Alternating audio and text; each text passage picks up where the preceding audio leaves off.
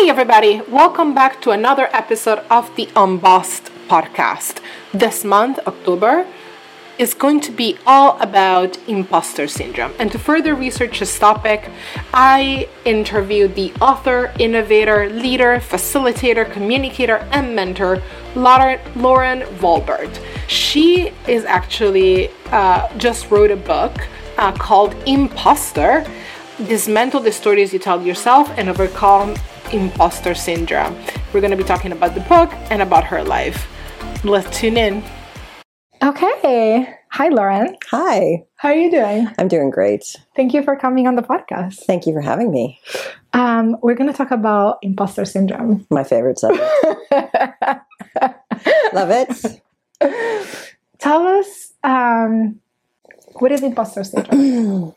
Imposter syndrome is what I would describe as a kind of a set of symptoms, and you may individually have more or less of some symptoms, but it is things like having an excessive fear of failure, having an excessive fear of judgment, saying to yourself a lot, I can't do that, I can't try new things, feeling too afraid to take risks, put yourself out there, worrying a lot about what other people think of you, really worrying about other people's judgments. And that kind of thing is what I would describe as a set of symptoms that belong to imposter syndrome. And you can have it really badly, or you can have it temporarily or in certain situations, but that's what I consider imposter syndrome.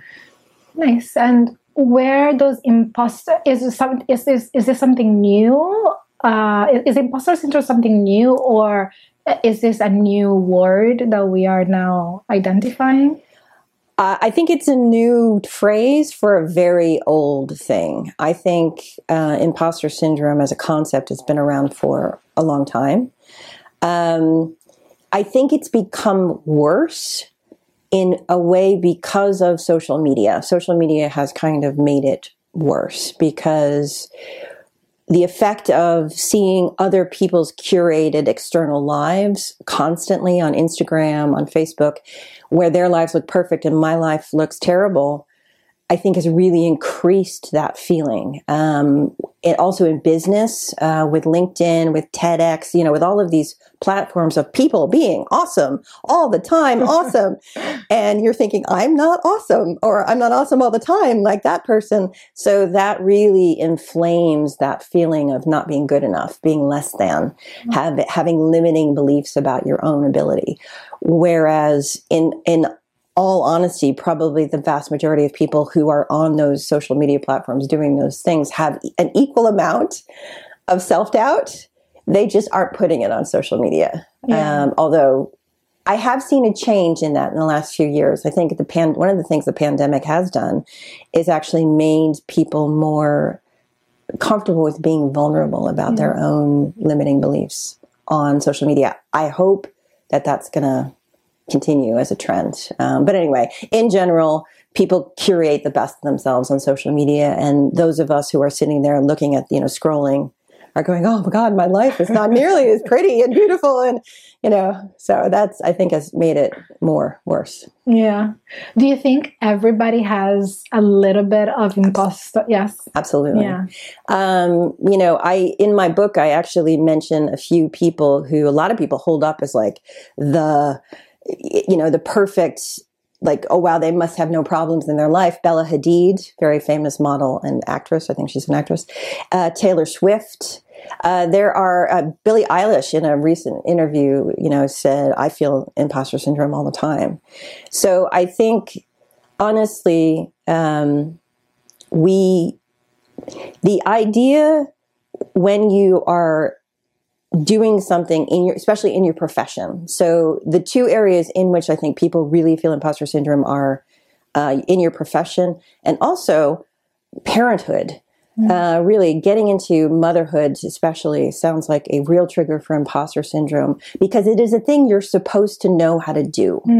And so a lot of people, men and women, but especially women, I think, because of the pressure, get into the situation or like, I have no idea what I'm doing and I feel like a complete imposter. Yes. And oh my God.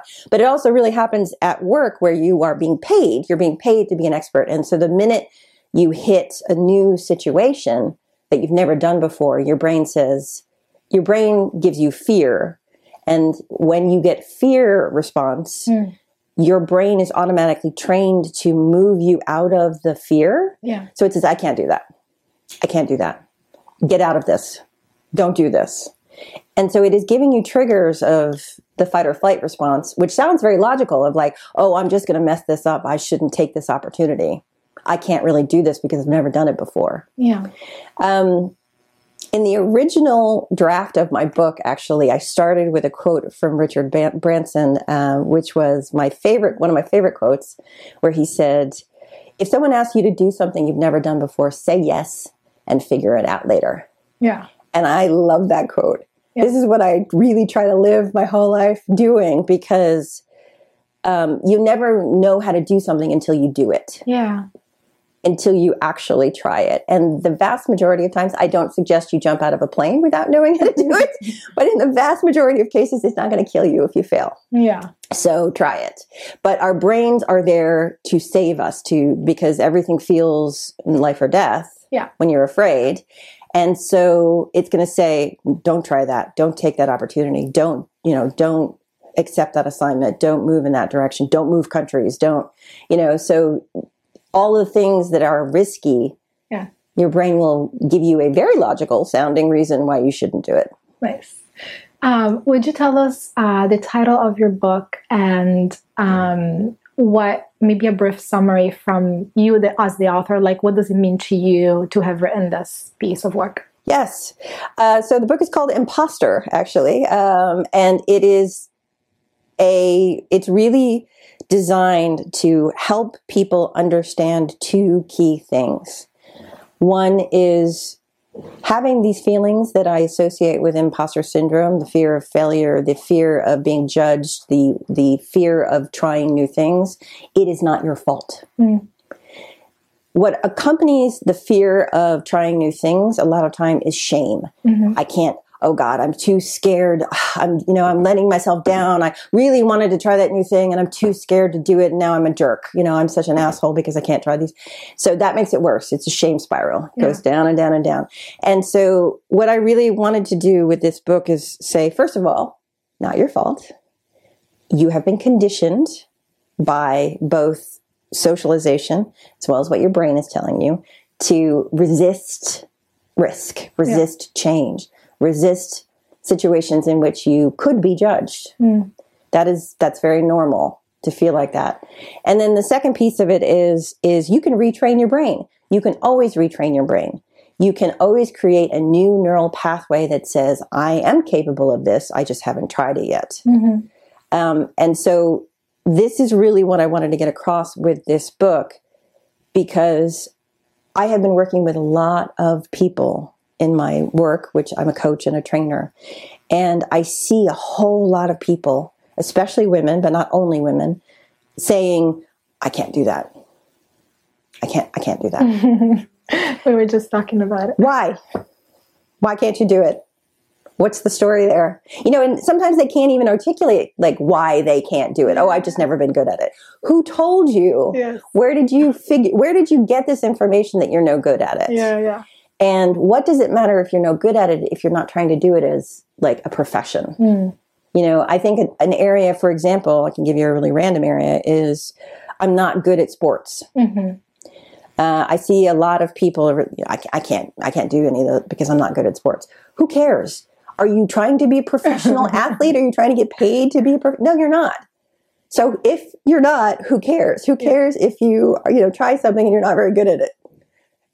That's your own internal judgment. Yes. And so it is totally possible to retrain your brain. And so for me, I really just it made me sad. It made me sad to hear how much people limited themselves. I do have feelings of imposter syndrome of my own. I mean, I'm not, saying I'm beyond it, but I picked up and moved countries. I have changed careers. I have done a lot of things basically because why the hell not? Yeah. why the hell not? I mean, I don't really have the bit of my brain that says, oh God, don't do that. Probably to my detriment, but I just don't have it. I'm just like, oh, I'm going to try it. Nice. If I don't like it, I don't have to keep doing it, but why not try? So that's what I was trying to communicate in this book. I want to give the gift of why not try? Why not? Yeah. Yeah. Just try. Nice. And the thing that we can train our brain to do, and it's a fact, this has been proven, is we can train our brain to build a neural pathway from I can't to I can, and I enjoy it. We will get to overcoming imposter syndrome in a few minutes. I wanted to talk about, in your book, you specifically say that, and I'm going to misquote you, but I'm going to do my best to try to represent what you were saying. But you were saying that there are specific subpopulations that feel imposter syndrome more than others. Yes. That you have noticed in your research and in your experience coaching women and minorities, I believe. Yes. Do white men have imposter syndrome? Yeah, and I don't want to belittle the fact that anybody can have it. Of course, anybody can have it. But what I see is it's worse with certain populations, and it's more prevalent in certain populations. So, in general, cis-het white men have it less bad. And that's a massive generalization, but it is a fact. They have been raised and socialized to believe that what they're doing is generally good and generally right and generally, correct. Yeah. And so the rest of us have not received that benefit. So the rest of us are struggling with people telling us you can't do that, or you're not good at that, or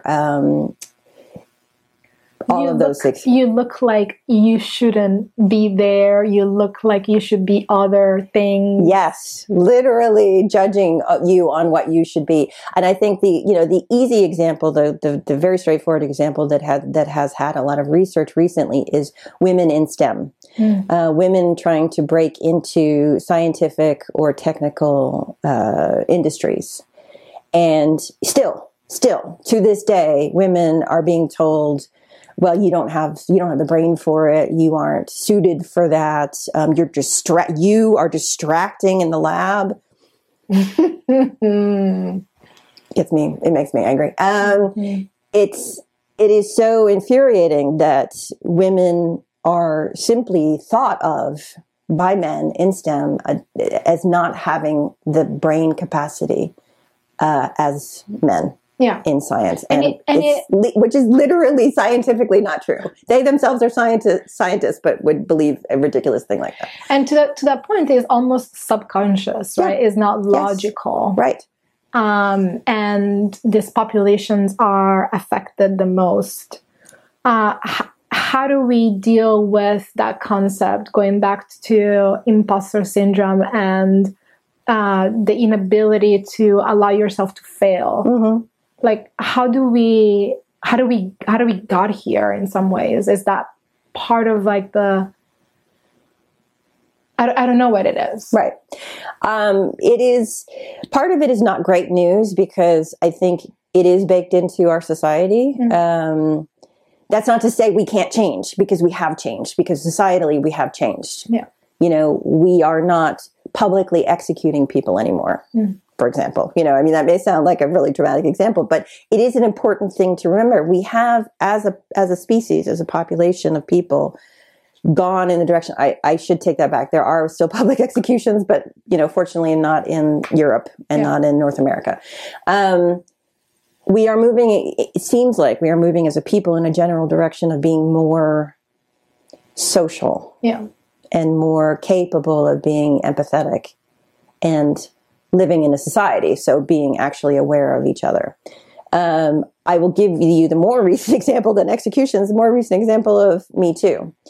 Me Too is a fundamental example of how we can change. We can change awareness in a population of people over a very short period of time. So it can change. Doesn't mean the problem is fixed, because it isn't. But it does mean that there is so much more space for public dialogue about this issue than there ever has been before. I mean, it's a decade. It's been a decade basically, and the change in the level of communication around this is quite astonishing. So, I believe that our concept of society having this embedded patriarchy in it can and is somewhat changing. People are talking about it, which is how it gets better. Yeah. Sunlight disinfects. That's the famous line. The more that we talk about it, even if there's backlash, even if we go back and forth, that means that things can be changed. Right. But it's slow. Yeah. There is kind of a trend right now to say imposter syndrome isn't a thing. It's society that's the problem. Part of that is true. The society is the problem, but there is imposter syndrome. And what we have done, those of us who feel it, is we've internalized a societal message, a societal expectation on us. We need to debug ourselves. We need to get that out of ourselves before we can challenge the society. If we are coming from a position of secretly kind of believing, in that thing, we're not coming from a position of strength. And so, what I'm trying to do with my book is not say the burden is all on you and, that it's your problem. It is until you get it out of yourself, you will not have the strength of conviction to help society change. And a huge part, thanks to your work as well, is to, like you said, put it in words and having language around imposter syndrome. Very much so. Specifically. Right. Because then we can talk about it, we can get it out of it. And like we were saying, it's easier when you have language around it, because then you can communicate with others, which is how we, live in a society. Right. Exactly that. Yeah, exactly that. And, so several of the things that have been communicated around imposter syndrome are things that I very much want to challenge. A lot of people, men and women, try to talk about it like it's a women's issue. It isn't. Yeah. And that is a very important point. When it's a women's issue, of course, it's not going to get solved because it's a women's issue. And who cares about that? It is a many people issue. Yeah. It is especially an issue amongst, as we mentioned before, minorities. Neurodiverse people have a lot of issues with this. People in the queer community have a lot of challenge with this because they're being told they are less than. They are not good. They are, bad. Even if they didn't grow up in religious communities, it's not overt, they still have internalized a feeling of being less than. Right. And so it is much bigger than a women's issue. Yeah. And it's also, unfortunately, it is a thing that starts in childhood. I say unfortunately because being a parent is a very difficult thing already. And I think what I'm not trying to do is say parents are always to blame and it's the parents' fault. But there are things that parents can be doing that are going to help your children be better set up for success in this way. And the extreme focus on academic success, like at the pinnacle of academic success, not just be good at what you're good at, but you need to be the best at everything. That insistence, that could be a whole book in and of itself. Children who were academically successful and then just basically flopped when they left school because there was nobody grading them. There was nobody giving them, like, you have an A now, you have an A. And they don't know how to live because they're not being graded. Well, that's part of, I think, where corporate comes in, right? That. And that's where academics grades is replaced by corporate performance reviews. Right. But the problem is that you cannot test for corporate fitness, if you know what I mean. There is no objective value of corporate fitness. And so what you have is when you go into performance reviews frequently, you have this very amorphous, well, you're not performing very well, or you need to improve on what to do what,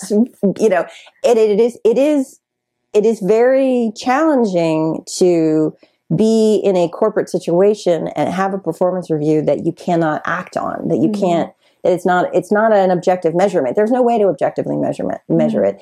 You can say, these are your sales numbers and you didn't make them. That's nice and objective.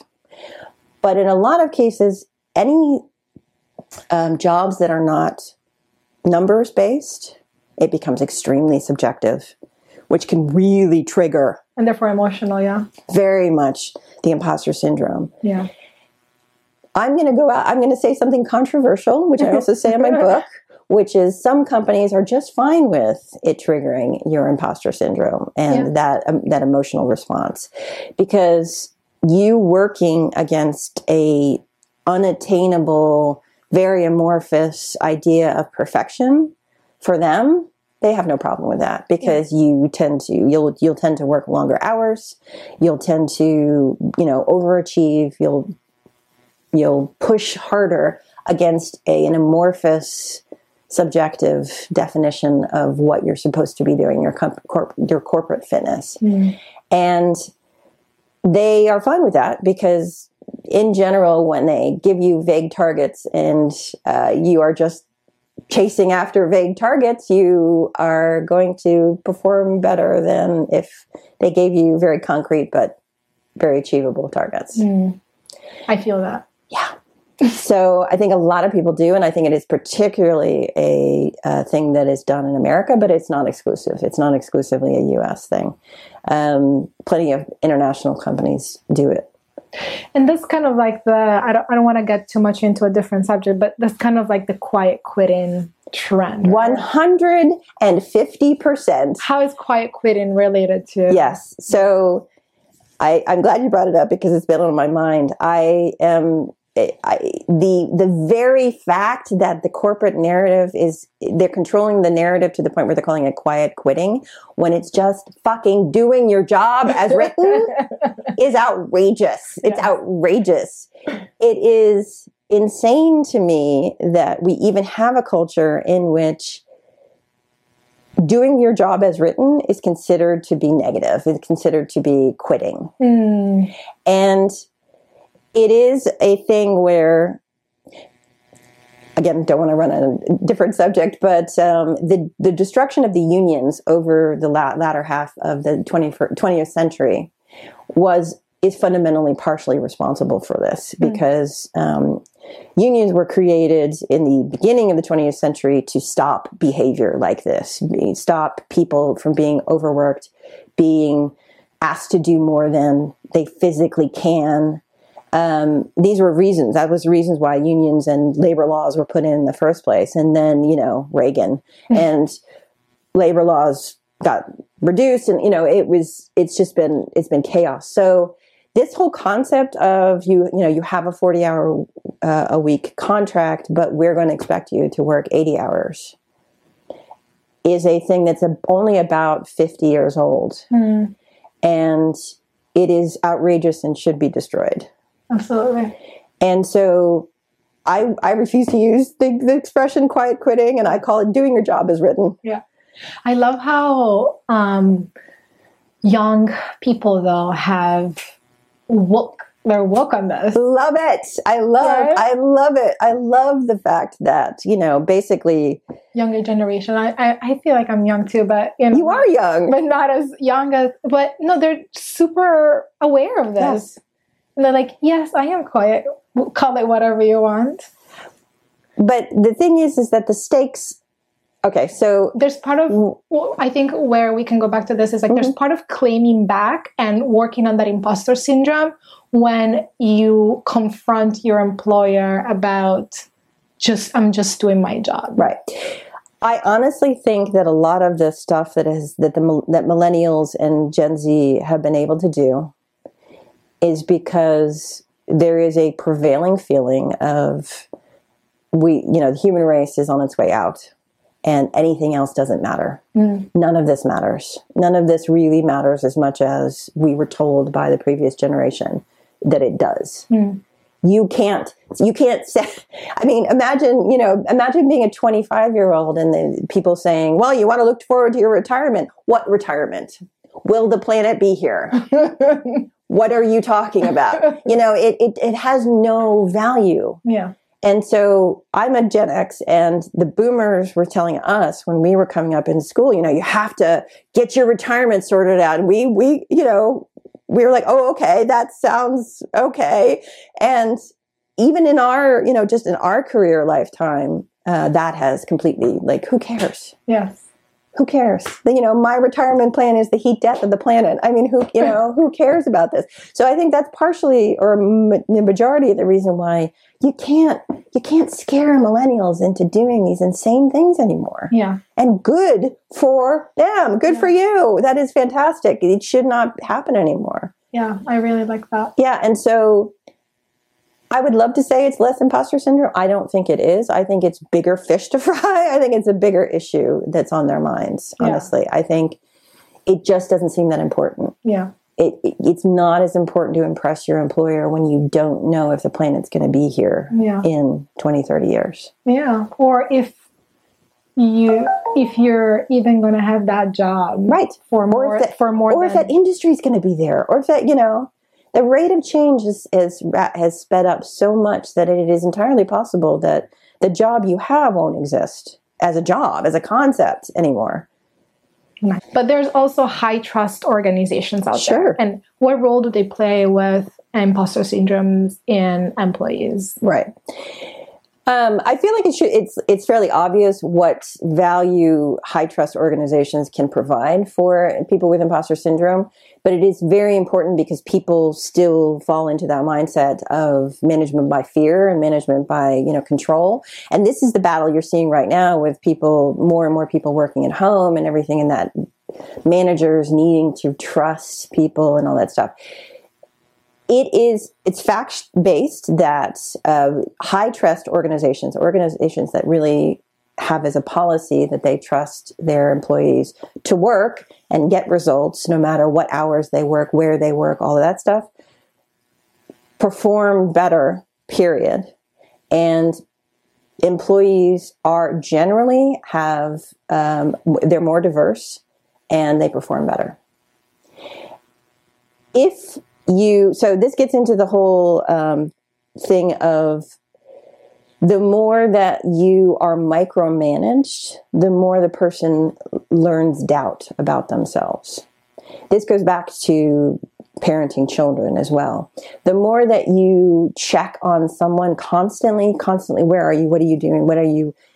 It teaches them to have self-doubt. It teaches them to stay dependent on you to move forward, to make decisions, to make choices. And that is a thing that toxic organizations like, because they like to have that command and control situation. High trust organizations allow people to make their own decisions, perform the tasks that they need to perform, and also make mistakes. Making mistakes, I know it sounds very, very trendy to say, but making mistakes is the only way we learn. Our brains are such that if we do everything right all the time, we don't tend to learn anything new. And so making a mistake or trying something and then having it not go perfectly is the way we learn. So if you control your employees and don't let them make decisions, they will stay childlike. They will stay under your control. They will stay being afraid to make decisions. And that is what also feeds the ego of the manager, though. 100%. Because if you stay childlike, you need your manager more. There's a trend that talks about the death of middle management. Right. As part of the 100%. This concept, right? Because if people are trusted to do the work that they need to do, then you don't need anybody putting pressure on people to do their work. And focus, and this is where focus on results becomes extremely important. You should not care. In most cases, there are cases like, I don't know, flying a plane, for example, where you have to care about the way the person does it, yes. But in the vast majority of cases, you should focus on results. What are the results? Are they getting the results that we need? And that is the way to get away from this micromanagement.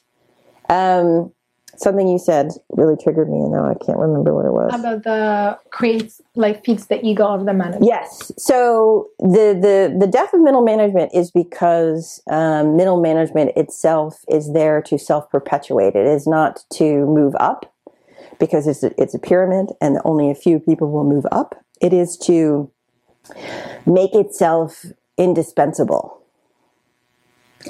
It is to make itself indispensable. This is extremely important to understand, because the idea is not, it should be to help people who you're managing to move up. They don't want you to move up, because then they'll be out of a job because they're not good enough, or they don't have the ambition enough to be in the top. So it's really to keep people down so that you stay in your position. And with the rate that skills are having to change, automatically, if you are in a position for more than 5 years, you have skilled out. And so if you do not allow yourself to learn new skills, try new things, are doing new things, you have skilled out. Mm. So you have skilled out people who are very envious of younger people who want to keep them down. Yeah. That's what a lot of the middle management is. It's self-perpetuating. It feeds itself and it keeps people from growing. That is the endemic problem, especially, I will say, of European corporates. I like that. It resonates with me a lot because of some of my generation growing up in corporate. We are the ones who started moving jobs every few years. And we always were told that is a negative thing. You're doing it wrong. Right. It's because you're not good enough. All this stuff. When in reality, I think what you said is most true. It is, we are recognizing we are not getting up. We're not learning new things. People are trying to keep us in our places. Yep. And we're trying to just make moves to better ourselves and move up and find something that we like. And that's correct. And that's also, I think millennials really have, nailed this. But Gen X started it as well, because we were the ones who were like, well, that corporate structure sucks. Yeah. So we're going to start a new company. We're going to start up. It's also where you see the startup culture coming from. Nice. Is because there was no innovation in corporates, or very little. And so, innovation came from this rigid middle management being like, we can't try new things. Why would we try new things when we can sell the old thing? Hello, So the rigidity of middle management is exactly where innovation, that goes to die. Yeah, well, that's where innovation goes to die. But that's why innovation culture started with startups and everything, because there was no growth. There was no way to grow yourself or your idea within corporates, or very little. Nice. I would like to talk about practically and specifically, how do I know I am suffering from imposter syndrome if I am not aware of it? Right. Good one. Excellent. Excellent. So this is where it is very, very good to practice active listening on yourself and other people. And this is also where we cannot do it by ourselves. We also need to help each other listen for this language. So the language is very, very clear. The language is apologizing, over-apologizing. Over-apologizing. So many people, especially women, over-apologize. Oh, I'm so sorry. I didn't mean to interrupt you. Who was hurt in that? Nobody was hurt. There was nobody who was injured from you interrupting. But we do it automatically. Yeah. Anytime you say, I can't do that, prove it. How do you know you can't do that? Mm-hmm. I'm no good at that. How do you know? Where's the evidence? Have you tried it recently? Are you trying to do it as a profession? If not, who cares? So starting to listen to your own language, it will tell you a huge amount about how you are reinforcing. So this gets into neurolinguistic programming. You are actually reinforcing limiting beliefs by saying, I can't, I don't know how to, I'm too afraid to, all of this stuff. You shouldn't police yourself. Use the language, but become aware of it. And then you choose. Then you have a moment of choice. Do I want to continue in that? So if you say, I can't write a book, to use a very specific example. That I told you about. Yes. I would like to know what evidence you have that you can't. Yeah. And what have you done to overcome the belief that you cannot? If you've tried, if you literally sat down and you tried and you just can't, some people just can't write a book. Maybe you can't, but I want proof. If you say to me, I can't write a book, I want proof. Yeah. I want you to have tried and tried and tried. And even if you try and try and try to write a book, and then you end up with a few great pieces for LinkedIn, or you know what I mean? Like, you're not going to fail. They're going to fail there by trying. Yeah. So it is very much in how we speak to ourselves and how we speak to others. It's very, very clear. The other big thing that I hear people do, and this is all people, not just, both men, women, all genders. Oh, what an idiot I am. How stupid was I to do that? Self-blame. Self-flagellation. Self-insult. And I used to be extremely guilty of this. And then my brother had his first daughter. And she looked a lot like me as a child. And so I learned this from a therapist. She said, what would it be like to say that to Emma, my niece? What would it be like to say what you just said, to looking her right in the face and say, what a stupid idiot you are? And that started to change my mindset about why is it okay for me to talk to myself about that in that way? It isn't. So now when I catch myself doing that, I try to phrase it in a way of like, what am I trying to do with that language? What I'm trying to do is get myself to stop making that mistake. Okay, great. Articulate it like that. I'll give you an example. Oh, I forgot my keys. Oh, I'm such a stupid idiot. I would really like to remember my keys next time. So what can I do to make it different? So that's changing the language from I'm a stupid idiot who did something in the past, which I can't change anyway, to what behavior can I reinforce in the future to make sure I don't do that again? Yeah. So this is the kind of language and the kind of attitude that we use when we have imposter syndrome, when we are programming ourselves to stay in the same mindset. And so the biggest thing that you can do is to start listening to yourself. Also listening to other people. I listen to my friends and I say, nope, not going to allow that. Nope, I don't want to hear that from you. What I'm hearing is this, and I don't want you to say that to yourself. Yeah. Is there any physical evidence of it? Do you know if... Yes, yeah, for sure. I think it is difficult to say definitively. I am not one of those people who's like, absolutely, you can stop having all physical pain if you just... But a whole lot of physical pain is caused from stress. And you put yourself under additional increased stress when you are too afraid in every situation, when you overstress about people's feelings about you, about what people are going to think. What are people going to think that puts stress on your body, that puts pressure on your body.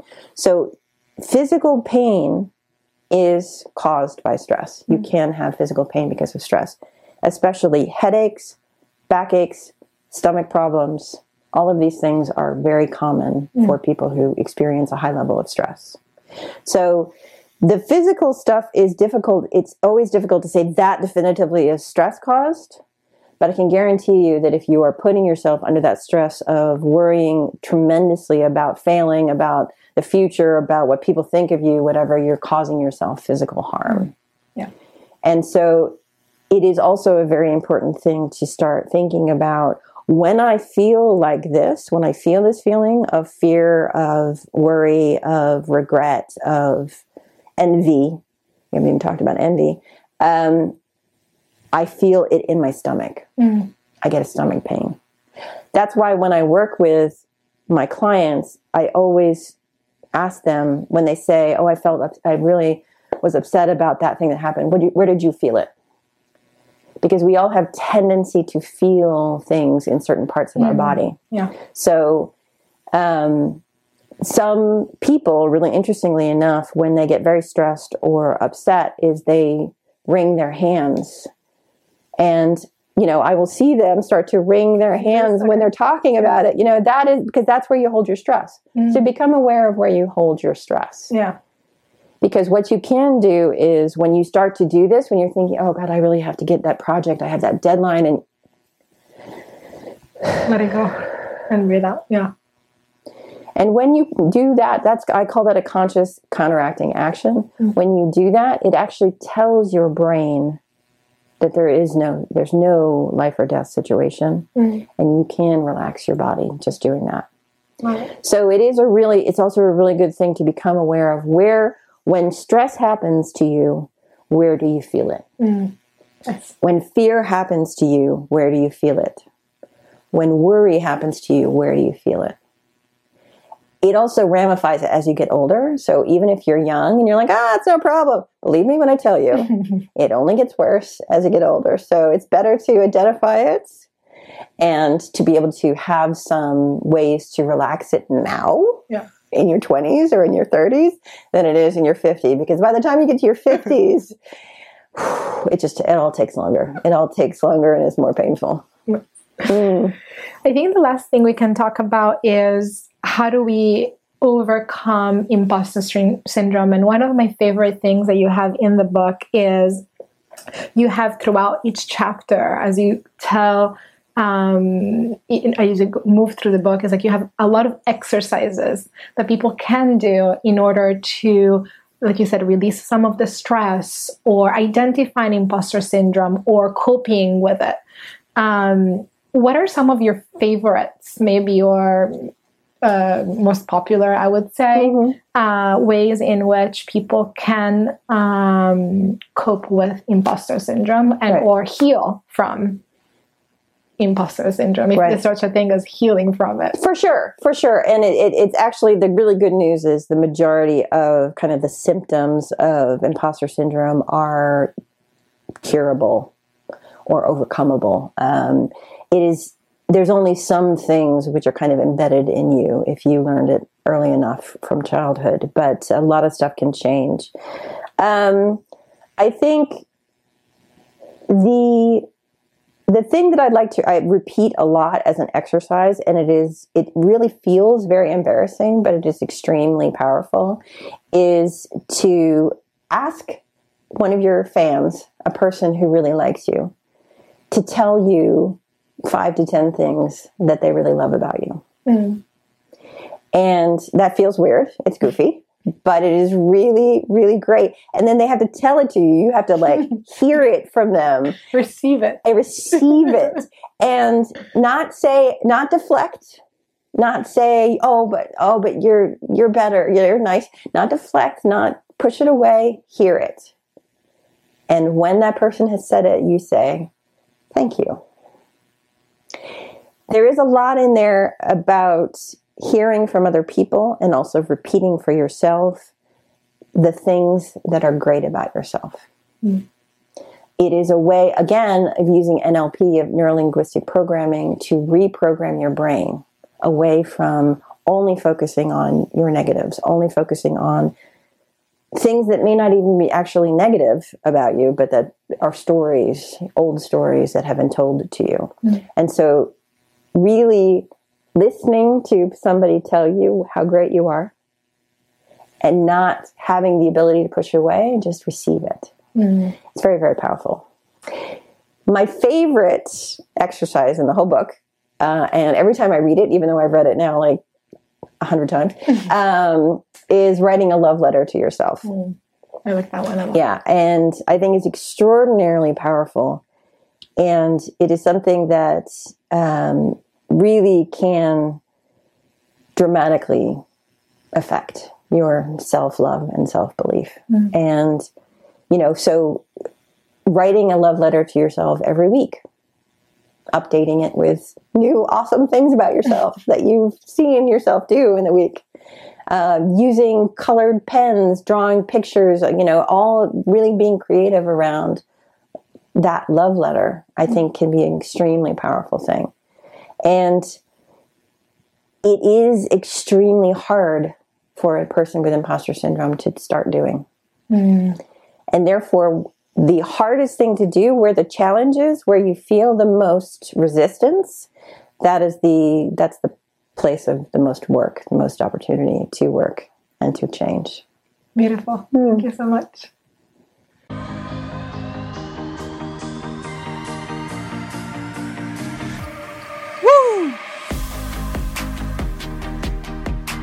There you have it.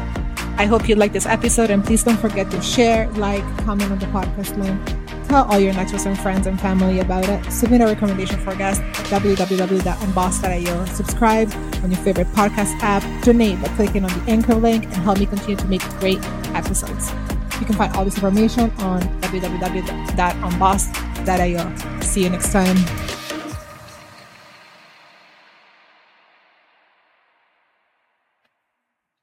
Oh, that was good.